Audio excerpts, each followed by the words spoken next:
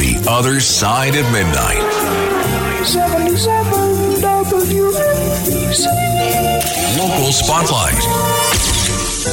Good morrow, everyone. This is The Other Side of Midnight on 77 WABC. I'm superstar Frank Morano. I hope you had a great weekend. Obviously, the talk of the town has been the investigation into Mayor Adams, including the rather shocking manner in which the FBI confiscated his mobile phone and other electronic devices. And a lot of folks have been asking the question, especially a lot of right-leaning folks, publicly and to me privately, is this Adams being targeted because of his criticism of Joe Biden and the migrant crisis? And I have to tell you, and I've said similar things before, I don't think so. Honestly, I think Adams is just such a shady guy, and his campaign practices are just so shady. Look, nobody is more skeptical of the FBI and their motives than I am. And the FBI is very capable of being political and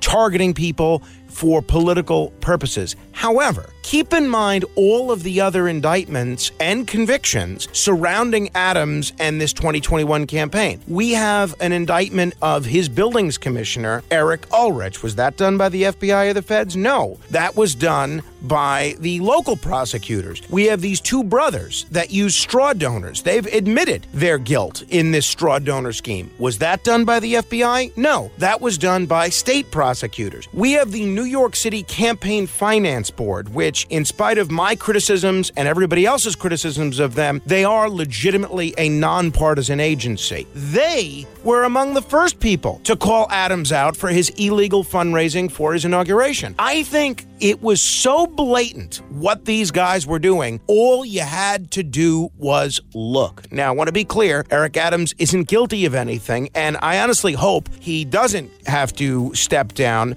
for a few reasons. One, I don't want to deal with Jumaane Williams as mayor for a couple of months. As much as I like Jumaane Williams at a personal level, he would be a disaster as mayor, especially when it comes to law enforcement. Two, having gotten to meet the mayor a few times, I do like the guy socially. I would hate to see him go through a federal criminal probe. And three, I think this would just be a horrible thing for the city, for a sitting mayor to have to step down because of a criminal investigation, the likes of which we really haven't seen since gentleman Jimmy Walker, or maybe William O'Dwyer.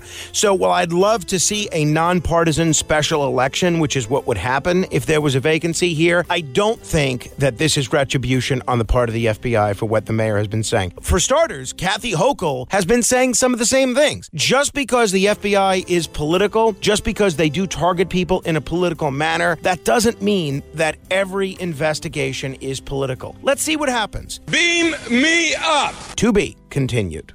The Other Side of Midnight. 77 WABC. Local Spotlight. Good morrow, everyone. This is The Other Side of Midnight on 77 WABC. I'm superstar Frank Morano. There was an interesting article in the New York Daily News over the weekend by Chris Sommerfeld all about the longtime campaign compliance attorney that Mayor Eric Adams uses. Happens to be a friend of mine, fellow Staten Islander, at least he was initially, a great guy, actually, a guy by the name of Vito Pitta. And this firm that he's a part of with his father, Vincent Pitta, is one of the most politically connected firms in the world. So the New York Daily News does this whole article which they try to expose something shady, and to the extent that they did, I'm glad they did. But essentially, the gist of this article is about how the Adams campaign compliance attorney has been getting paid by the campaign for consulting work and for legal services at the same time as his high-powered government relations firm has lobbied the mayor's administration on behalf of a variety of private interests. Now, this is true. So Pitta, Bishop,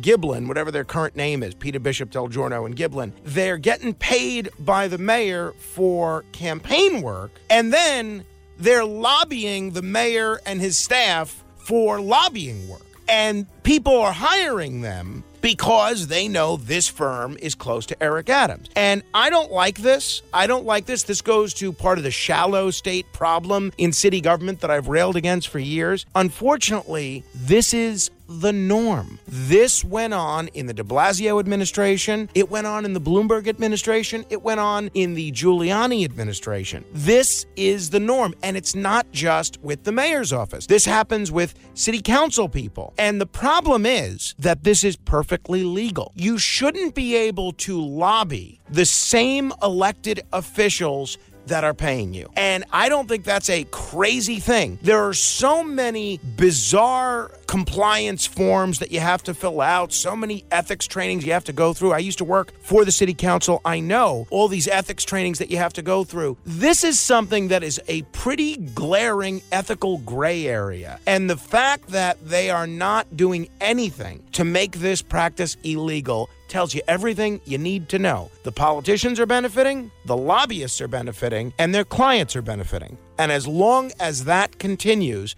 they're not going to change this. They should. The biggest problem with this isn't that it's illegal. It's that it's legal. Beam me up. To be continued. The Other Side of Midnight. 77 WABC. Local Spotlight.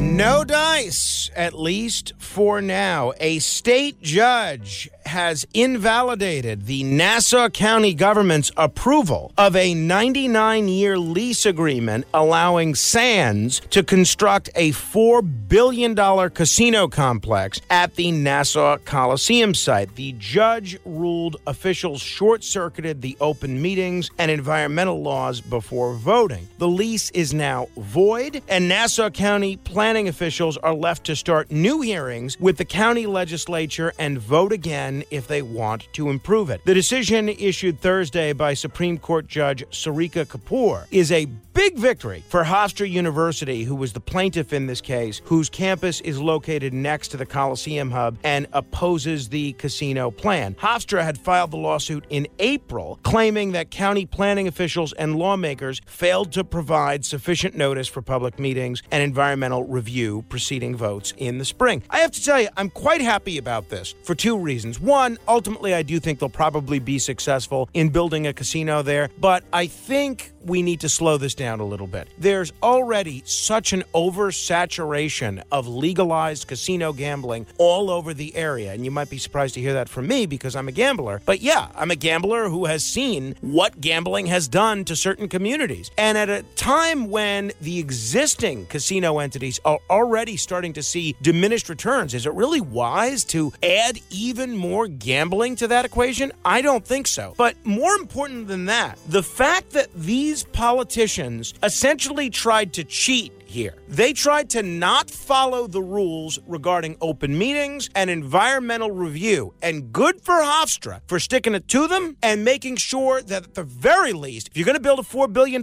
casino where all the politicians have been wined, dined, and pocket-lined, you better at least follow your own rules. Beam me up. To be continued. The Other Side of Midnight. 77 WABC.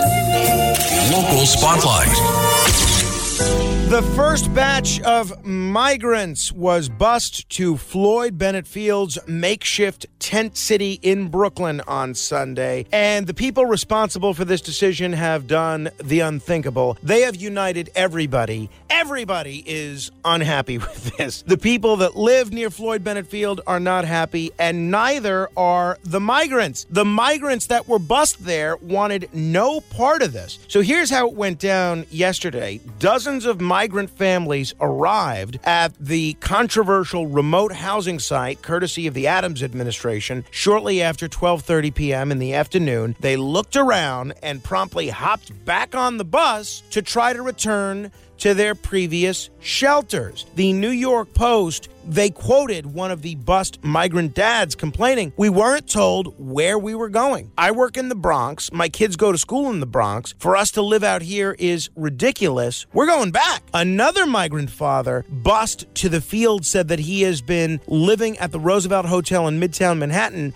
the city processing site for the migrants, and was heading back there. "They're going to take us back to the train. so we can go back to 45th Street. We didn't know we were coming here. They just said they were taking us to a shelter. I cannot stay here. This is crazy. Unless you think that this is just the New York Post nitpicking people that are going to make the point that the paper once made. I think that other media outlets, they spoke with the migrants and observed the same thing. So it is a bad situation, not a well thought out plan at all. You have about 2,000 asylum seekers from the U.S. border with Mexico. They're expected to eventually be housed at Floyd Bennett Field, which has drawn widespread criticism for everything from its remote location to fire safety concerns. You had State Assemblywoman Williams, a Democrat whose district includes the national park. She was at the field Sunday, and she spoke with a man who told her he was with the city's health and hospital system and had talked with some of the migrants. When I asked him why did they leave immediately like that, he said the people, they were scared. They weren't sure what they were doing here. They don't want to be here, and they asked to leave. This is one area where I think the migrants and the neighborhood residents are on the same page. A very poor plan by city officials, and at the very least, they should have informed the migrants what was happening to them and where they were going. Beam me up. To be continued.